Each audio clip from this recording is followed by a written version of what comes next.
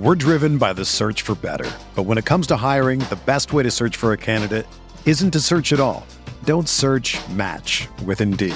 Indeed is your matching and hiring platform with over 350 million global monthly visitors, according to Indeed data, and a matching engine that helps you find quality candidates fast.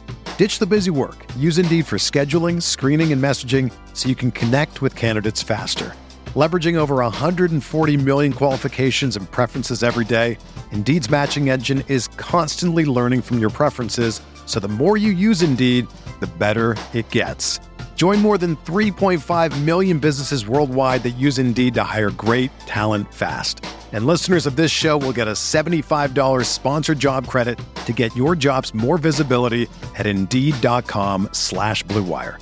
Just go to Indeed.com/Blue Wire right now and support our show by saying that you heard about Indeed on this podcast. That's Indeed.com/Blue Wire. Terms and conditions apply. Need to hire? You need Indeed. This podcast episode is brought to you by Coors Light. These days, everything is go, go, go. It's nonstop hustle all the time. Work, friends, family, expect you to be on 24/7. Well, sometimes you just need to reach for a Coors Light because it's made to chill. Coors Light is cold lagered, cold filtered, and cold packaged. It's as crisp and refreshing as the Colorado Rockies. It is literally made to chill. Coors Light is the one I choose when I need to unwind. So when you want to hit reset, reach for the beer that's made to chill. Get Coors Light in the new look delivered straight to your door with Drizzly or Instacart. Celebrate responsibly. Coors Brewing Company, Golden, Colorado. This is Greg Olson, inviting you to check out my new Blue Wire podcast, TE1, where I interview tight ends throughout the history of the NFL who have helped revolutionize the position. TE1 is presented by the Chevy Silverado. The Silverado is all about grit. It's strong and dependable, exactly like playing tight end. Just like the incredible players we sit down with on the podcast, the Chevy Silverado is in a league of its own. Strong, advanced, and dependable. Download TE1 today, wherever you listen to podcasts. What's going on, folks? Welcome to another episode of Striking Gold, your 49ers podcast on the Blue Wire Network. This week's episode is sponsored by Pepsi and Indeed. My name's Rob Louder. I cover the 49ers for all of you guys. Joining me tonight is my co-host and former NFL defensive back, Eric Crocker. And in addition, I wouldn't say a special guest because he's the one that started this whole deal, but we are joined by Blue Wire creator, CEO, quarterback, king, I don't know, I'm running out of nicknames, Kevin Jones. What's up, man? Hey, I'm just happy to be on. We rarely do this, us three. It's typically, through the draft or, big event. This is week one, first NFL action so long. Croc, I'm pumped to be with you guys here. Not a good result to talk about, a 49ers week one loss, but I'm excited to be back podcasting. I haven't been on in a few months. It's almost been like I've been in a coma. We signed. Yeah, it's almost been like you're running a company or something. Yeah, no, but I'm going to be podcasting every Sunday night with us three here. So, pumped to be talking ball. Not as pumped to be diagnosing this loss and Jimmy G and all the woes, Rob. But I think we have a lot to talk about. Crocker, what's up, man? What's up? What's up? Yeah, man. Tough game to start the season, but I think we have some really good talking points and, definitely some things that can be, improved for sure. Yeah, so if you're unaware, if for some reason you were off the planet for this NFL Sunday, week one, the 49ers immediately have taken their first loss of the season, falling 24-20 to the Arizona Cardinals, which in a matchup that was, there was spots all throughout the game, but was pretty much decided in the fourth quarter. I believe the 49ers at the start of the fourth quarter were winning 13-10, and they ended up losing 24-20. So obviously dropping the ball when it counts most, but there are just so many different aspects that went into the result of this game. Now, to put it right out there, I always assumed this was going to be a dogfight, just like both of the games last year. The Cardinals were the worst team in the NFC last year. The 49ers were the best team in the NFC last year. And both games against the Cardinals were scraps. At the end of the season, the Cardinals beat the Seahawks. They were obviously game. And I assumed this was going to be a scrap. But I also assumed that the 49ers would find a way to come out on top of this deal, but they didn't. But I mean, my first reaction, and I guess we'll just roll through everybody's first reaction, is it was just a mess. It looked like a team that has had one of the weirdest off seasons in recent memory, that really just did not, in a lot of ways, did not know what they were doing. There were so many mistakes and so many miscues and so many busted coverages and bad throws and bad plays that it was just, there were the Cardinals brought it. And between Kyler Murray and DeAndre Hopkins, there was some obviously stellar play. But like I posted on Twitter, this still felt self-inflicted. Totally. I think Jimmy Garoppolo is the main talking point coming out of the game. He played poorly. He did. Late in the fourth quarter, there was a throw to Kendrick Bourne that could have been made where he makes that throw. He's the hero, and it would have been, his 8th fourth quarter comeback. He was high and late on a lot of his throws. He did not find the rhythm. I felt like Kyle didn't call the best game offensively. The interior offensive line has some issues that are probably going to be tough to deal with all season long. But, overall, I'm not going to overreact, but I do think the main storyline is Jimmy Garoppolo. You're going to have the fan base, which the team doesn't operate this way, but the fan base isn't happy right now with their quarterback and the way he's playing, coming off the Super Bowl loss. And he wasn't the best in the fourth quarter of that game. I think it was 3 of 11 there. You wanted him to kind of come out, start the season with an iron fist and say, hey, I'm shaking cobwebs off. Didn't happen. There was no preseason or anything to shake the cobwebs off. So listen, my memory of him is last year and the Saints on the road and the Seahawks on the road. Like, I'm not forgetting about that Jimmy G like some 49ers fans are. People really are quick to forget some of the highs he's delivered this team. He was 5th in the league last year in touchdowns and completion percentage. Kyle will get there with him. There'll be some jitters and some bumps, but I think, people are going to be debating his performance on Twitter and all the talk shows all week. Yeah, when I watched the game, I just looked at it like I expected it to be a game where, guys aren't as sharp as they will be. And on both sides of the ball. I didn't think that Kyler Murray was necessarily sharp throughout the game. Obviously, he made enough plays with his feet to change the way, that game, worked out for them. But, as far as 49ers go on offense and defense, I was expecting the defense to show up a little more. But when you don't have that one guy at cornerback that you feel, confident with, it's hard to account for that running quarterback. I heard Kevin talk about the 49ers have had, struggled for, accounting for these scrambling quarterbacks, which a lot of teams do, right? They're tough. They are really tough to defend because it's hard to account for the running quarterback. But when you have a cornerback that you feel like, I can line you up over here on Hopkins, and you're not going to shut him down, but you're going to at least make life difficult for him. Now you can take a safety and spy the quarterback, and that would help limit the big runs that we saw Kyler have throughout the game that kept drives going and resulted in personal fouls that extended drives and everything. So, oh yeah. I mean, I'm again here just about Hopkins. 14 receptions was a career high. They were using him almost like a running play. They were the coverage I saw you tweet, Croc. It was soft.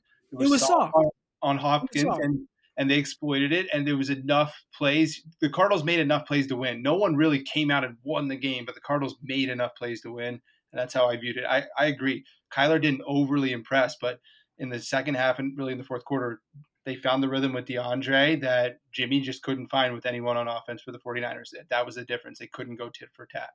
Yeah, and I know a lot of people they're gonna kind of dog Jimmy Garoppolo, which he should be. Like he wasn't good, but one of my good friends, and I've said on the pod before, my good friend Derek Graves, he always tells me all quarterbacks suck. It's on the receiver to make them look good, and I felt like today. Obviously, you're missing Ayuk. You're missing Deebo Samuel, right? Those are your guys. Those are your explosive guys. And when you have, Kendrick Bourne, Trent Taylor, and Pettis, you kind of lose that explosiveness, right? That threat of a guy that can go deep or catch a slant and take it all the way. So the Arizona Cardinals, they condensed their defense, kept everything in front of them, knew that they don't have to be in a rush to get out, back out, and they can kind of sit on routes. And that made life difficult for the 49ers. In instances like that, You're going to need Jimmy to be sharper. And today he wasn't. But there was one play that sticks out to me, the underthrown pass that should have been a touchdown to Kendrick Bourne. Well, on that play again, like my boy says, all quarterbacks suck. It's on the receivers to make quarterback look good. When you have an underthrown ball like that, what you do is you need to stop, jump in the air, and now that DB that's just running at you with his hands up, he ends up making contact with you before the ball gets there, and they call pass interference. Right point. Kendrick Bourne didn't do that. He continued to drift and was waiting for the ball to fall into his hands. And with him doing that now, you don't get that call. So that was one thing right there where, yeah, clearly terrible pass by Jimmy Garoppolo. But I thought Kendrick Bourne, he could have helped his quarterback out more right there. And the 49ers end up with the ball on the 1 yard line. I know Rob's about to go here, but my 2 quick cents again is the 2 biggest plays of the game were Raheem Mostert to the house and then a big throw to Juszczyk. Right now, the 49ers don't have Debo and Ayuk, and I will have to watch the film, and Croc will be the best at posting all this stuff, but I didn't see much separation either. Before everyone tees off on Jimmy G, let's go back and look. Was Trent Taylor getting open? Were these guys actually getting separation? It's so hard to tell from the TV copy, but from the initial glance, it wasn't like Jimmy G actually was missing wide open receivers often. The concerning thing to me is, all right, let's get everyone back healthy at receiver, and then let's judge this guy at quarterback. Yeah, and like Crocker said, it was they knew that the offense's primary threat when it came to anything in the air was George Kittle. And unless you're lining George Kittle up outside for whatever reason, they can just condense the field and they can put these other receivers who are, backups even on the 49ers and their backups on other teams. They can just play one man coverage against them and let everybody else kind of crowd the middle of the field. And I mean, even the safeties, they don't even have to play that far back because they're not worried about getting beat deep by any of these guys. So there just is not a lot of space and there's not a lot of room to make plays. And I'm really actually pretty angry at Crocker for just stealing my thunder on that Kendrick Bourne point, because I was going to say the exact same thing. I mean, it's just, look, the problem with Twitter is, and with social media is, there's never any a lot of people fail to consider any minutia or details about any given thing. Really, the attitude is, nope, Jimmy G underthrew the pass. That's it. Everything's crap after that. And you don't even consider anything else, and while there is some credence to that, I'm always going to be harder on receivers. I played receiver. I coach receivers. That's my thing. And when I see a receiver standing in the end zone with his essentially flat-footed, with his hands out in front of him like a basket, waiting for the ball to fall into their arms, I'm going to lose my mind whether they score or not. Because that is a form of burning the Bible in as far as receivers go. You never just sit there and watch a ball. The only time you can do that is if it's like a Marquise Goodwin throw from last year, I think against the Bucs or the Bengals, where, he's obviously just wide open and there's no one within, whatever. But if Kendrick Bourne goes after that ball, he's either one, catching it, or two, Peterson just goes flying into him, and it's the easiest pass interference call they've ever called. So, it's easy for me to pick on him for that, but there's just one little tiny aspect of so many mistakes, and I was mentioning to you guys before we started recording, I felt like Shanahan kind of had an opportunity to establish kind of some aggression right there in the beginning of the game when it was 4th and 1, and they were on the Cardinals side of the field, and he elects to go for a 52-yard field goal, and Robbie Gould makes it, bless his heart. But to me, that's come on, man, let's go, let's get this moving. You know what I mean? Go for it. If you don't get it, you're on their side of the field, and sure, you'll get some flack for that. But to me, it's all about momentum and tempo and kind of putting your stamp on how this game's going to go. And right then, and then they ended up going for it on 4th and 1 on the goal line, which is obvious, but they didn't get that one either. And it's, I don't blame the call on that one. When you're running behind Trent Williams, Laken Tomlinson, and George Kittle, you expect to be able to get 1 yard of push, but they didn't. And, there were just so many mistakes. And obviously Jimmy Garoppolo is going to take the brunt of this one. There was, even on that last throw on 4th and 5, Jimmy went to his favorite target in Trent Taylor, and Trent Taylor was open, but he wasn't open when Jimmy Garoppolo threw the ball. That was one of those plays where when Trent Taylor is planting his foot to make his break, that's when Jimmy Garoppolo should be throwing the football. Yeah. Instead, Jimmy Garoppolo looked at him, waited for him to come open, threw it. The throw was late, and it was behind. The guy was able to break it up. Trent Taylor did everything he needed to do on that play.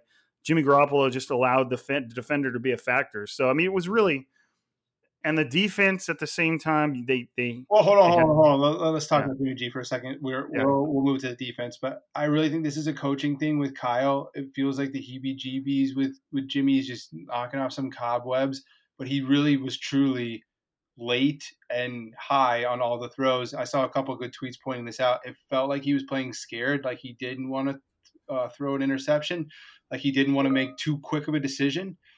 There's like almost like a pause where he's been late on these throws, and that's been really the issue, and he's missing high. That Kittle throw close to the goal line where George Kittle almost got hurt. Kendrick Bourne did miss the block on the bubble screen, but there's a couple of throws that you can point out to where Jimmy looks closer to Matt Stafford and not an upper echelon quarterback today, and that's okay. It's going to happen, and we'll just have to see how the season plays out. I'm not going to be able to deal with everyone crying on Twitter every week, Croc. I'm not going to be able to deal with it for every single bad throw. It was ridiculous. And I'm in some 49er like little group things, and then I'm my brother and one of my really good friends, Devin. Like they're Cowboy fans, so I got a group chat with them going off talking, and it's just like I get it. He wasn't as sharp as you would like him to be, but it's like one. Let's use some context here, because I was at the same time as I was watching the 49ers game, I was also watching the Saints and the Buccaneers, and Tom Brady wasn't sharp either. like and I watched all the games earlier. I was watching the Seahawks against Atlanta, and I was also watching Red Zone at the same time.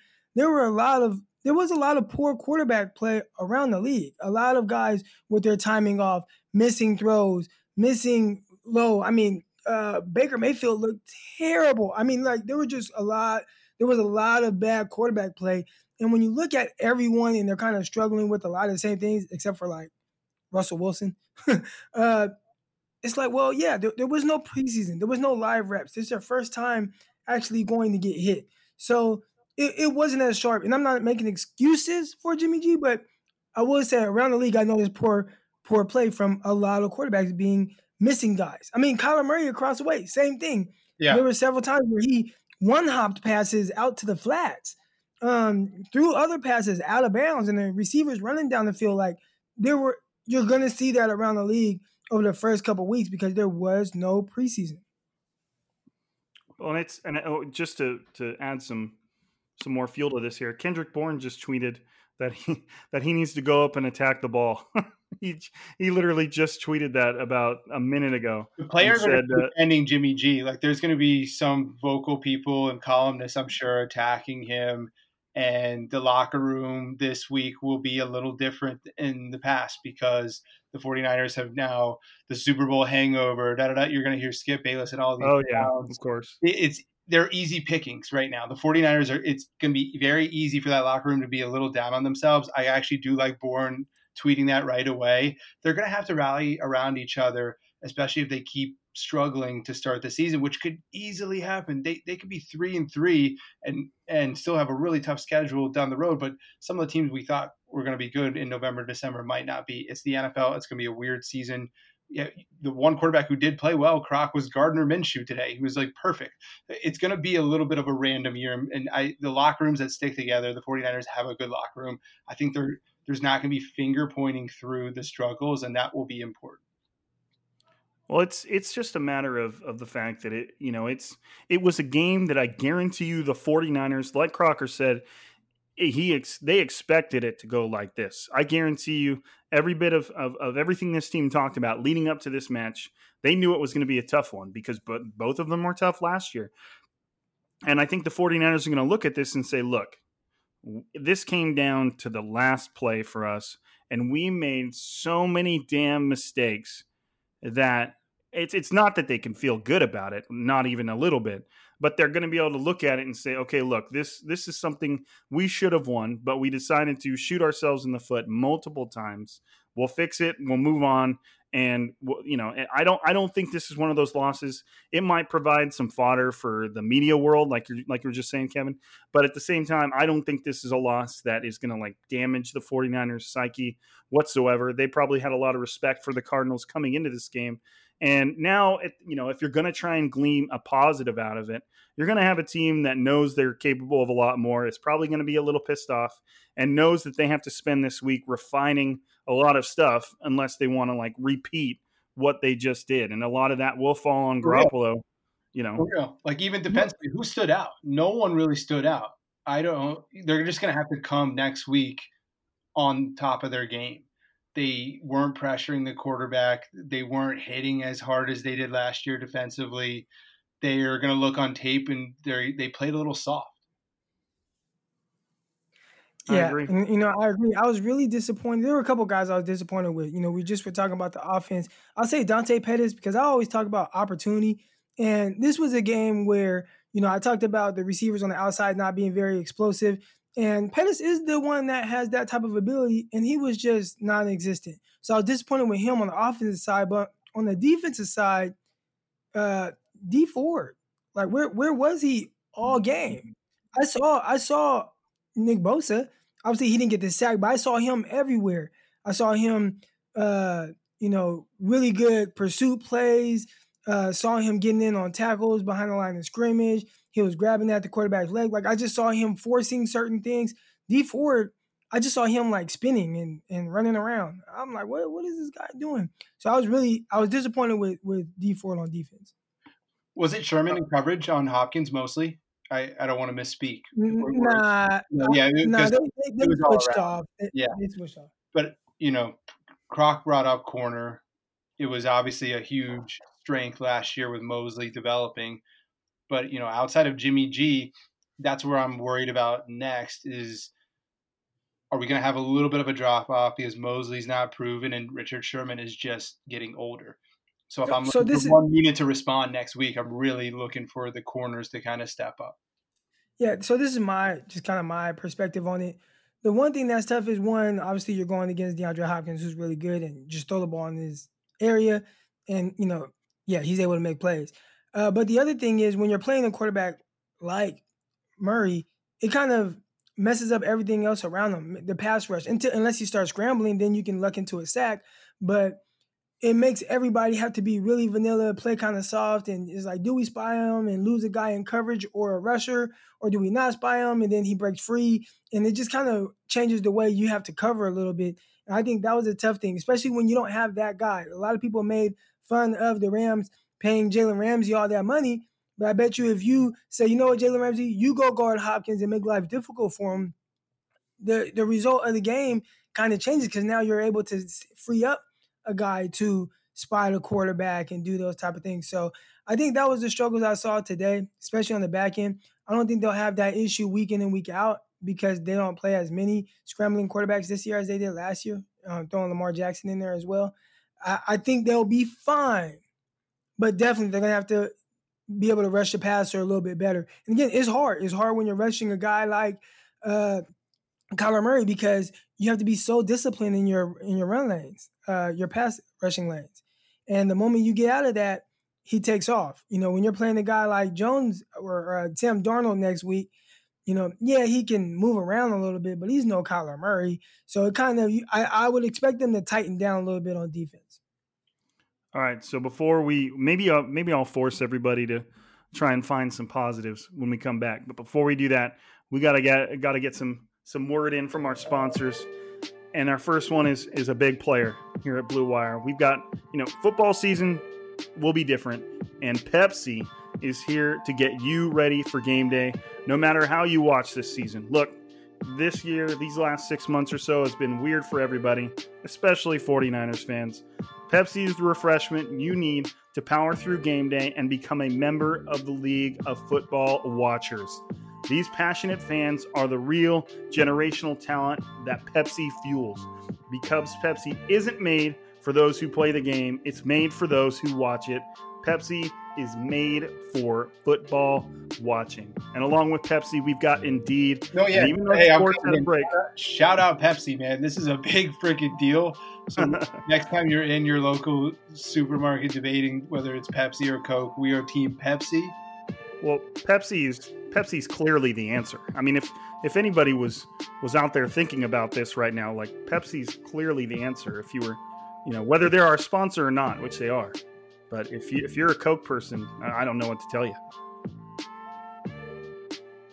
Now talking about Indeed, I remember finding jobs off of Indeed.com. I think it was my Cleveland Browns job that I searched there. I had job alerts on for Team Reporter, and I ended up getting this job with the Browns. So, Rob, take us through this ad read through Indeed, but I just wanted to shout them out personally as just an awesome brand who's literally helped my life. Well, I mean, even though sports had a nice long break there, your business probably didn't. You have to keep moving, and that makes hiring more important than ever. Indeed's here to help.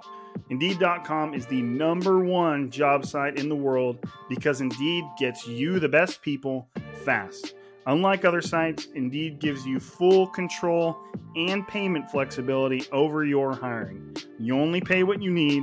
You can pause your account at any time, and there are no long-term contracts. Plus, Indeed provides powerful tools to make your search that much easier.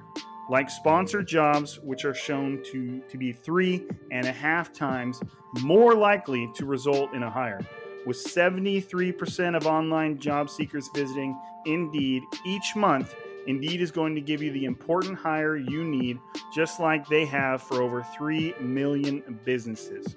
Right now, Indeed is offering our listeners a free $75 credit to boost your job post, which means more quality candidates will see it fast. Try Indeed out with a free $75 credit at Indeed.com/BlueWire. This is the best offer available anywhere. So go right now to Indeed.com/BlueWire. The terms and conditions apply. The offer is valid through September 30th. That's the end of this month. And we're back on the 49ers, unfortunately for now. But I say that. I'm about to go on about Indeed and Pepsi, why I haven't been podcasting at all is, been closing these big deals. So if you're running a small business, please check out Indeed.com. Even if you're not doing HR, Indeed.com/BlueWire helps us out. We would love them around next year as well. But Rob, yes, back to the misery of the 49ers. Well, that's kind of my point. That's kind of my segue. Is let's try and wade through this game and see if we can just find some players, some moments to highlight. I mean, the first person that I'm going to shout out because he's a friend of mine is Raheem Mostert, who, after 6 years in the league, and being cut by 6 different teams today, although obviously 49ers fans are very accustomed to him making a huge impact, especially during the playoffs last year. But today was the very first start of his career. Despite all of his success last year, he never was the first running back out onto the field. And of course, a lot of you made that very, very vocal on Twitter. It got to a point where Raheem was doing so well that whenever he wasn't on the field, everybody was a little bit angry. And now, finally, Raheem's got his chance to be the starring running back. And he didn't have a 200-plus 4-touchdown game like he did in the NFC Championship, but Raheem had 15 carries. The next closest running back behind him had 4. He only managed 56 yards on the ground, which was about 3.7 yards a carry, which is nothing to write home about. But then you come down and you look at the receiving for the 49ers, and Raheem Mostert led the team with 5 catches. He was tied with Kittle for 95 yards and a touchdown. Now, obviously, that number is made a lot bigger by that 76-yarder in the first quarter.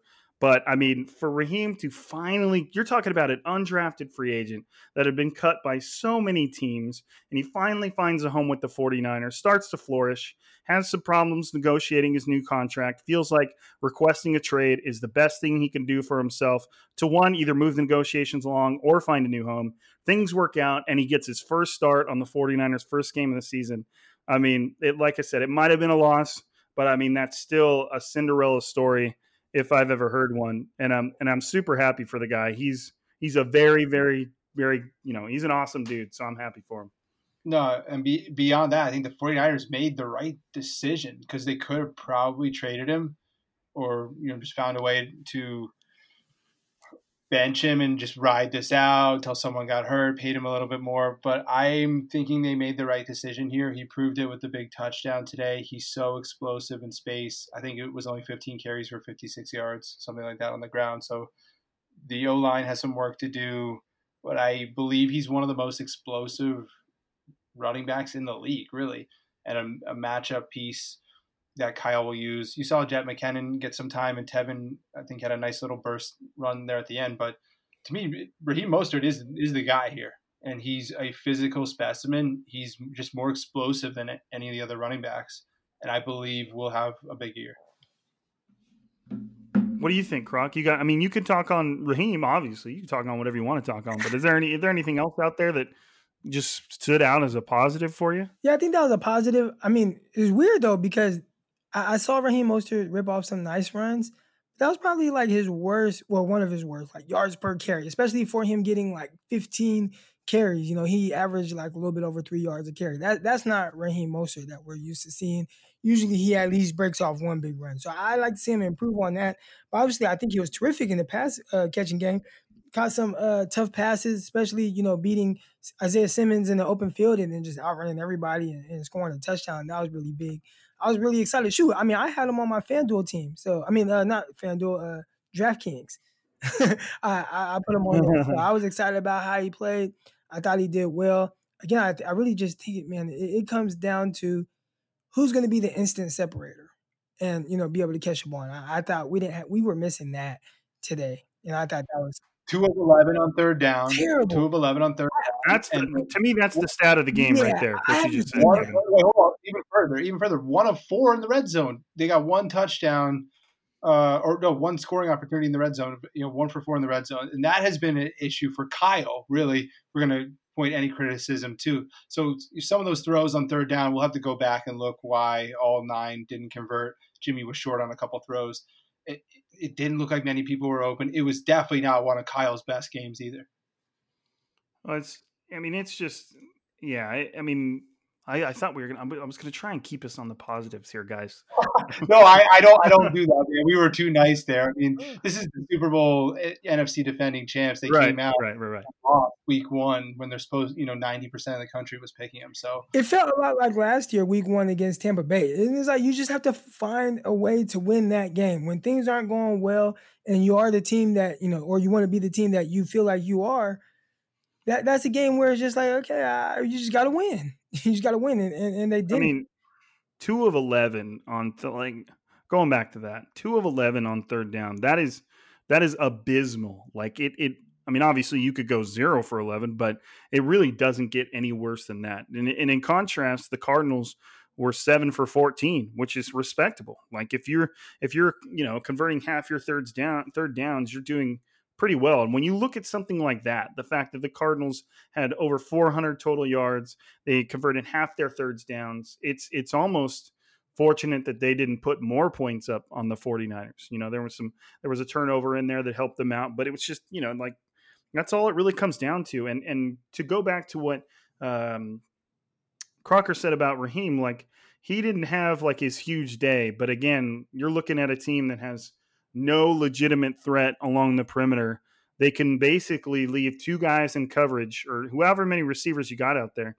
You could even play them in zone and squeeze even more guys into the box. So every time Raheem Mostert was running the ball, there was just a wave of Cardinals defenders basically waiting for him to hit that line of scrimmage. So, for the fact that he was able to get what he did, impressed me a little bit. And another person I want to make sure we mention from the backfield that, it didn't have an incredible day, but Jerick McKinnon made his debut for the 49ers today. It's weird to say that because he's been on the team for 2 years, but obviously right at the end of training camp, 2 off seasons ago, he tore his ACL and had some complications. So he hasn't been able to get on the field, but he averaged 8 yards a carry. He only carried it 3 times, but he averaged 8 yards a carry. And then he caught that touchdown pass there at the end of the game to pull the Niners ahead. He did catch 3 passes for 20 yards in that touchdown. And I have a feeling that's like just the beginning of what the 49ers would like to do with Jerick McKinnon. You know, like you could tell by how much money Shanahan gave him when they first signed him, kind of the role they had envisioned for him. And you know, that's, I mean, something noteworthy for him to get his first snaps with the 49ers, get in the end zone. You know, I'm looking forward to seeing where they go with him. But I mean, again, get him involved in the passing game, Rob. That was the whole big thing when he first signed here was, Kyle's going to use him as a Swiss Army knife. I think what his touchdown was, a receiving touchdown there. So I would love to see him more involved. And I think we're doing the right thing, acknowledging some of the positives. I do want to acknowledge another thing too, is the Cardinals are just better. They're a good team defensively now. They exposed Isaiah Simmons a little bit, but he's going to be good for them. Baker made some plays. They're fast, physical. I was watching the Seahawks today, Croc. Jamal Adams, fast, physical, all over the field.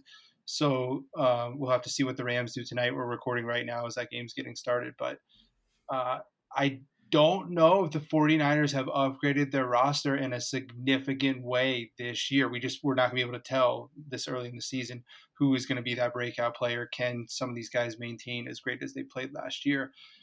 You know, we saw it early already with Jamal Adams, and the Cardinals are a lot better defensively than they have been in previous seasons, which they're going to be 7-9, 8-8, 9-7 this year. This division got tougher, and today was a glimpse, even though it was ugly, that it's going to be a challenge this year getting 10 wins. Well, the thing I think with the 49ers, you know, after losing this first game, you got to just win the next two. And 2-1, it looks a lot better than anything else that can, you know, happen from this point right here. So you just got to go and handle business in New York and beat teams that you're supposed to beat. And that was my thing last year. Is like, okay, we are who we're supposed to be. You got to beat Tampa Bay, and they did. Okay, you got to beat the Bengals, and they did. I think this season now, okay, you lost to the Cardinals. That's a tough one, especially right now because I'm watching the Rams play the Cowboys right now, and Rams already scored a touchdown, stopped the Cowboys, and now they're driving again about to score. So, you know, you don't want to fall behind in the division. So win the next two games, be sitting at 2-1, and then go from there. You just got to continue to handle business. And then from that point, you probably get Deebo Samuel back, have Ayuk back. And I think you start to see a little bit more explosiveness with the offense. Man, I'm just sitting here looking at DeAndre Hopkins' stat line. The guy caught 14 passes on 16 targets for 151 yards and what could have easily been a touchdown, but his knee hit right before the goal line, and then they ran it in or whatever they did on the very next play. So, I mean, this one's kind of directed more towards you, Crocker. Where did that, obviously DeAndre Hopkins, I've always thought he was a top 2 or 3 receiver in the league. Sometimes I felt like he's the absolute best the league has to offer. I mean, what did they do wrong? What could they have done different? What did you see from your perspective on how they handled or didn't handle DeAndre? I think two things jumped out to me. One, obviously, like I said before, I felt like they definitely could have challenged him more. You got to have somebody that's going to get in there and get in his face and get physical with him at the line of scrimmage. And obviously the 49ers didn't do that. The other thing was I thought they did a poor job of tackling him. And that was something that stood out a few times where he had some nice run after catch opportunities. So, yeah, a little too soft and definitely some poor tackling. And Cardinals just said, I mean, if you're going to give us these 10-yard comebacks, 12-yard comebacks, not covering him at all, going over the middle, we're just going to keep going to him. And I salute them for that. It's nice to have a receiver you can just run your whole game plan around. Well, and I mean, to me, I mean, obviously there's got to be a focus for stopping Kyler Murray, but that's always going to be a challenge. If there was one person on offense that you would want to stop, I mean, maybe their focus was the run game. They didn't really stop that much either. But if there was one person you wanted to contain in that whole offense, it would be DeAndre Hopkins, and then see what happens from there. And they just couldn't do that. So, you know, obviously from my point of view, I'm not a schematic guy on defense. I don't know what they did and what they could do differently. But anytime in a guy's first game in that offense, because obviously he was just traded in the offseason, I mean, for him to dominate like that, that's a statement. And, and DeAndre Hopkins isn't going anywhere for a while. All right, Rob, you want me to be positive? I will give you my one positive from the game. Let's do it. Kerry Hyder Jr., number 92. I hadn't heard of him much as someone who is not reading every morsel of information, but the dude was moving around in a way where I was like, is that Javon Kinlaw? Who is that out there? I thought that he has a future as a rotational player there in the middle at D-line. So going back and looking at some of the highlights here, he kind of flashed a little bit on tape in a week one where I wasn't expecting that. He might have been the 49ers' most disruptive player on at least along the defensive line, not named Nick Bosa. Like Croc said earlier, Nick Bosa still found a way to be everywhere, and you can tell they were trying to avoid him or work away from him or chip him, but he still found a way to get involved constantly. But yeah, Hyder might have been the 49ers' next most impactful defender along the defensive line after Bosa, which, I mean, says something about a guy that they just kind of signed as a veteran to be like a rotational guy. So, I mean, man, you scroll through the way this game and you kind of think about it, the way it all unfolded. There was still just so many missed opportunities for the 49ers, and maybe that's not gonna console them at all. From what I'm reading about all the post-game press conferences, it seems like the 49ers are very grounded about the loss, meaning they're not overreacting. They're not super upset about it. They're not, there's nobody who's got tears in their eyes or anything like that. Obviously, it's just week one. But it sounds like everybody's pretty much accepting responsibility for the fact that this was, again, you look at Kyler Murray's stats and you look at DeAndre Hopkins' stats. Yes, those guys dominated, but it still feels self-inflicted. And that's kind of the way they went about it in their press conferences. Like, look, we know we're great, but this to us, like, this was not us, and we got to figure it out. I was reading Mayoko's Twitter. I guess Richard Sherman said there was the blown coverage on DeAndre Hopkins' 33-yard touchdown. There was no one there. I don't know if they're not going to blame the crowd noise or anything like that, but there's going to be some weird communication issues, I think, the first few weeks here, as Croc has alluded to. The better teams are going to be able to communicate and figure this out, but there hasn't been the live reps. There's just been a weird blanket over the whole season where some guys are a little stuck in the mud right now across the league. And, communication issues really should not be happening for the defending Super Bowl champions on defense. You're returning most of your starters there. So, hey, mistakes are going to happen. Last year, this team went 13-3. So they were able to overcome mistakes. And that was the big difference.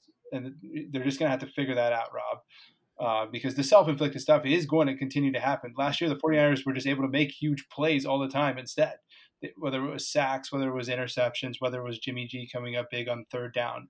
He was so money on third down last year. Once they figure out third down, I think everything will be rolling.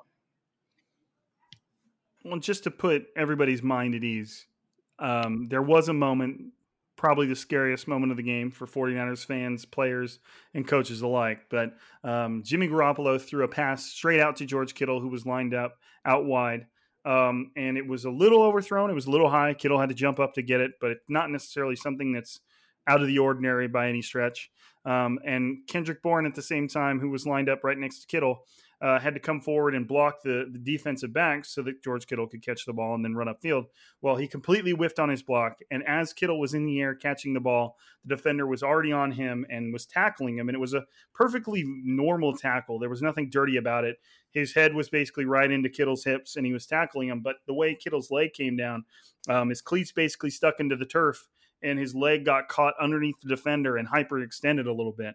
And Kittle was in immediate pain, but what was awesome, and it just gives you another little small window of the type of guy George Kittle is. He like, you could tell he probably let out a little bit of a grunt of pain and then immediately popped up and got off the field. Like, it was just that he's just such a hard-nosed guy that, he immediately popped, even if it could have been a lot worse injury.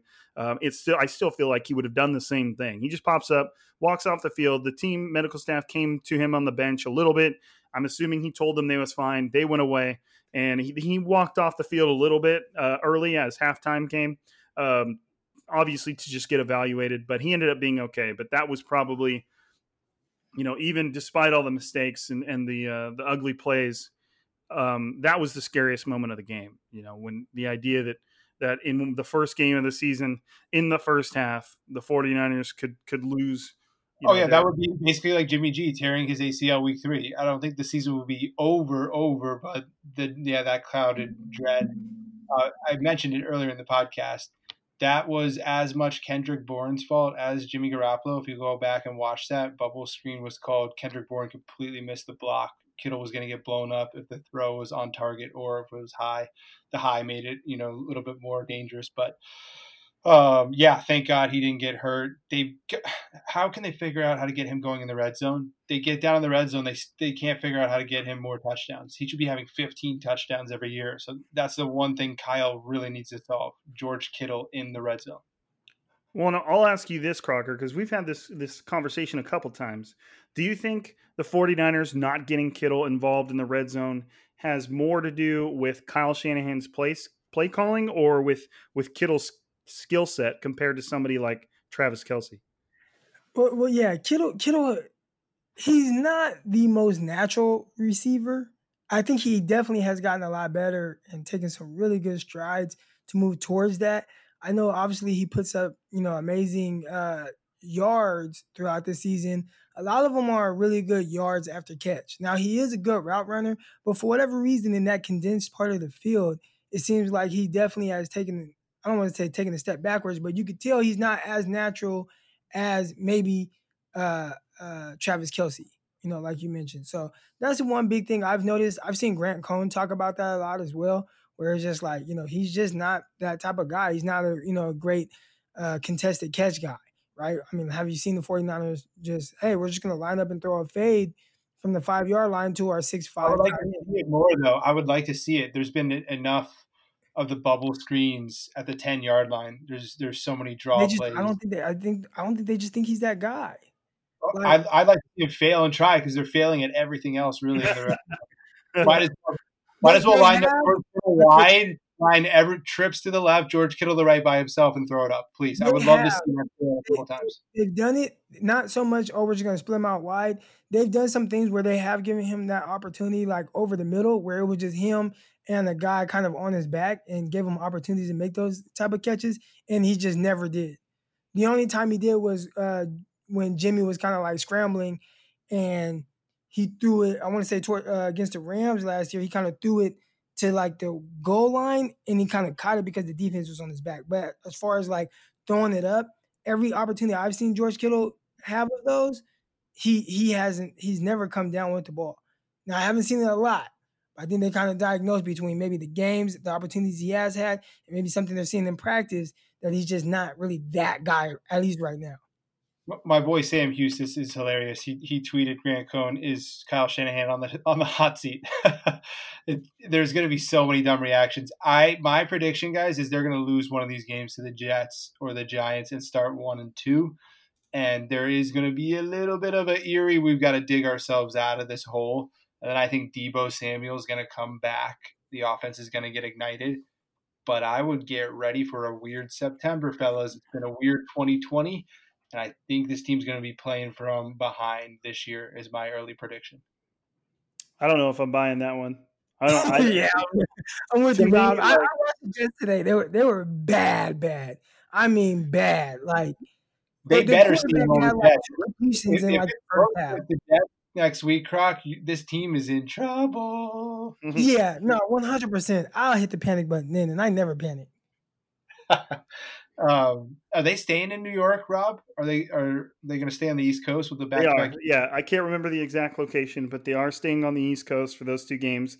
They're both Sunday morning games, which obviously by the 49ers clock is not that big of a deal because of the time difference there. But it's and they'll be over there. I don't know. To me, the Arizona loss, this loss feels like what losing a little. I mean, I have way more respect for Arizona's team than I do either the New York teams.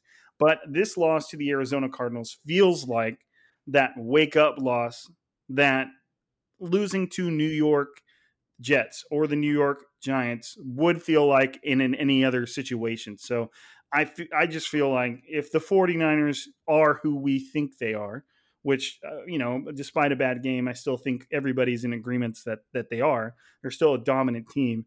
Those are the types of games you come out and you put up like 50, and I'm not saying they're going to do that because, the New York's defense is respectable, but the team was like Crocker said, was bad. So to me, these are games where the 49ers are going to get out their frustrations of what just happened. And the 49ers have been pretty decent on the road, especially last season. So I feel like they'll be okay in those games. But this is the easiest 3 games on the schedule, really, right? Right. That's the thing, though, is if for some reason those games aren't the wins, even if they're still wins and they're like competitive wins, which a win's a win, you want it, you get that W, that's fine. But maybe these next 2 games, even though they're against easy opponents, are games where we learn a little bit more about what these 49ers are all about. Because to me, the loss to the Cardinals, it sucks. Obviously, that's not the result they wanted, but it wasn't surprising considering how the games went last season. I mean, the Cardinals came on late last season. They beat the Seahawks. You know what I mean? The Cardinals were establishing themselves well before today's game. So, a loss to them doesn't sting how I think a lot of people think it does. But losing to the Jets or losing to the Giants, even if you're in away games, now that's another story. Yeah, because you are going to have the Saints and the Packers in November and the Cowboys in December. So these are the games you need to kind of eke out, even if you're playing shitty. And they just didn't today. Man, if Jimmy made that throw against or on Kendrick, everything would be fine right now. We would be like, those are good teams. They play through it. I think this team is realistically closer to 10-6 than 13-3 this year, and fans need to acknowledge that. Until Debo and Ayuk are in the lineup making plays. Last year, the receivers were freaking phenomenal. Emmanuel Sanders was taking things to the house. Like it was a playmaking bonanza, and they're not there yet. And everyone's got to realize Jimmy can't do this by himself. I think that's fair.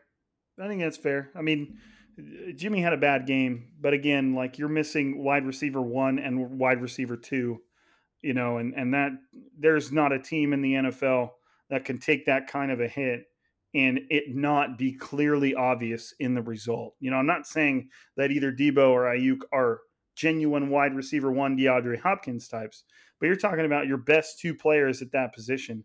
And you don't just lose those and there not be some, consequences to it. So I don't think this is a game worth overreacting to, but I do think it's a nice game to bring the 49ers back down to reality.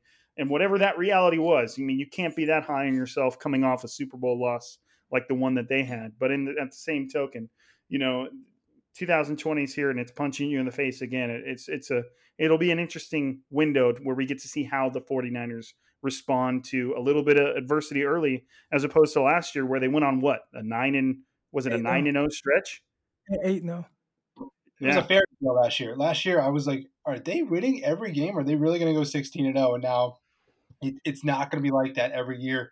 You realize how special those years are. And this is one game. Maybe they will rip off, a bunch of wins in a row. But I think the league is going to be closer and more 8-8. A lot of teams this year are going to take a step back. It's a weird freaking year. Everyone is a little bit off. And you're going to have like a random MVP. You're going to have like a random team go 14-2. And, you randomly might have the 49ers take a little bit of a step back and they're going to have to play through some stuff. But fellas, this is awesome to be talking football. It did feel normal today to watch the NFL. As crazy as everything has been, the fires in California are nuts. It was pretty nice to just have week 1 today. I'm not going to lie. Yep, I agree. Yeah. I mean, everybody watching knows that stuff still isn't normal, but during the moments when you just get to watch some football, even if they aren't fans in the stadium, like at least things can be normal in those moments, whether it's the thrill of a win or the disappointment of a loss. I mean, at least we got to watch some football today. I got to put on NFL Red Zone and just like lean back and be like, oh, it was. Thank God. It was amazing. Anyways, shout out to Indeed. Appreciate you guys. Croc, are you in Arkansas? You still in Arkansas? Yeah, I'm here in Arkansas. Love it, bro. All right, fellas. Well, let's do this every Sunday. I think the listeners will enjoy it. Rob's going to be creating more content. We're really going to try and up the game here, as this is one of the most interesting teams in the league. Doesn't matter if they're losing; they have a lot to talk about. There's just so many characters, and they're trying to defend their crown. I feel like that's a good moment to mention the fact that behind the scenes, I've been talking with Kevin, I've been talking with Croc and some of the other Blue Wire guys. Striking Gold is about to blow up. This is our first episode essentially of the season. But starting today, the plan is at least 4 episodes a week for you guys. So if it wasn't already, Striking Gold's about to become your favorite, and if not your favorite, at least the most active 49ers podcast, one of the most active podcasts in the whole sphere of 49ers. So me and Crocker, we've already talked about it. We're going to be on here a lot more often. Kevin's going to be jumping on every week. So if you're listening right now and you're, obviously one of the Striking Gold faithful, as I guess I could call it, get excited, because we'll either be back on here tomorrow or Tuesday. And we're going to have before every game, we're going to have 4 pods for you guys. That's the plan for every week. So share with someone new. Yeah, share with a friend who probably hasn't listened before. Maybe they just got into podcast. I think pass on the word. Rob and Croc have some of the best Twitter feeds in the game. As we mentioned at the top, I'm running this business now. I'm literally drowning. I'm about to hang up, go do HR paperwork. But, drowning in Benjamins, maybe. Yeah, hopefully soon. But appreciate the listeners, guys. I guess we'll be back this week with more coverage. Croc, you good, bro? Yeah, I'm good, man. All right. I just want to check in on you. Yeah, Croc, can you say goodbye to the listeners? Hey, yeah. He knows when. No, hold on. He knows when to say goodbye. To say goodbye. Hey, and I will say this: don't overreact to the receiver position situation. Guys will come back. The guys that they count on, they'll be back. It's not time to panic and trade for a guy or anything like that. You have people are already trades already. Everyone's freaking the fuck out. Everyone chill. Yeah, freaking out. Calm down. I get it. It's not pretty without them, but you'll have your 2 guys back, and then from there, guys will go back to their normal positions, like Bourne being the 4th or 5th option, and he will do well in that spot. You'll see the offense click a little bit more. I wouldn't worry about trying to acquire a receiver right now. Now, if we're still having these same issues at week 7, then yeah, we'll talk about a trade. Hey, I'm used to being negative on this podcast. I started in 2016. If it has to, it has to, but hopefully not. Well, that's all right, man. We're all here together, and we all offer our own little slice of pie. I think I'm an eternal optimist for the most part, but there's a time and place for that. But anyways, more of that for real. Right. Well, I try my best, man. Who's my boy? 92 Hyder Jr. is my boy. So he had a positive note. He was great today. Right. Well, I appreciate, as I always end all of our episodes, I appreciate everybody who's listening right now that has tolerated our opinions and our takes for almost an entire hour. You guys are what make this engine go.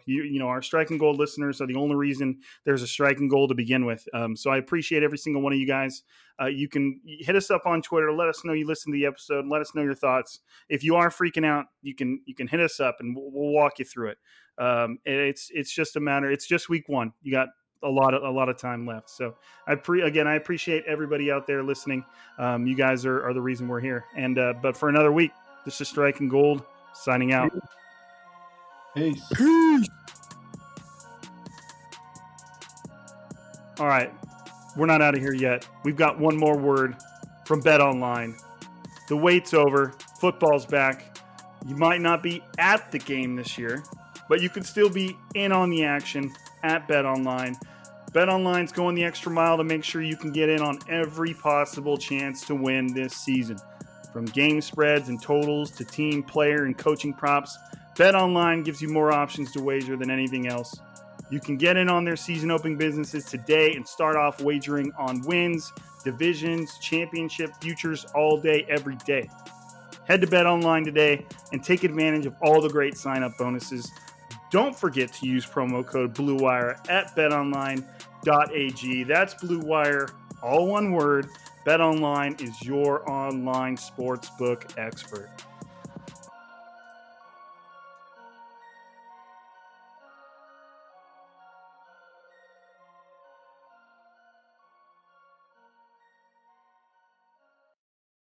Everyone is talking about magnesium. It's all you hear about. But why? What do we know about magnesium? Well, magnesium is the number one mineral that 75% of Americans are deficient in. If you are a woman over 35, magnesium will help you rediscover balance, energy, and vitality. Magnesium supports more than 300 enzymatic reactions in your body, including those involved in hormonal balance. From functional medicine doctors to mental well-being and female hormone experts, we all know that magnesium is the one mineral to improve all aspects of well-being and health. But which one? Magnesium Breakthrough from Bioptimizers, the trusted choice recommended by leading experts with 7 best-absorbed forms of magnesium to ensure your body receives the support it needs for overall well-being. Go to bioptimizers.com/balance today and use code BALANCE10 for 10% off. Support your journey to wellness at bioptimizers.com/balance. Magnesium Breakthrough from Bioptimizers, your foundation to optimal health and vitality.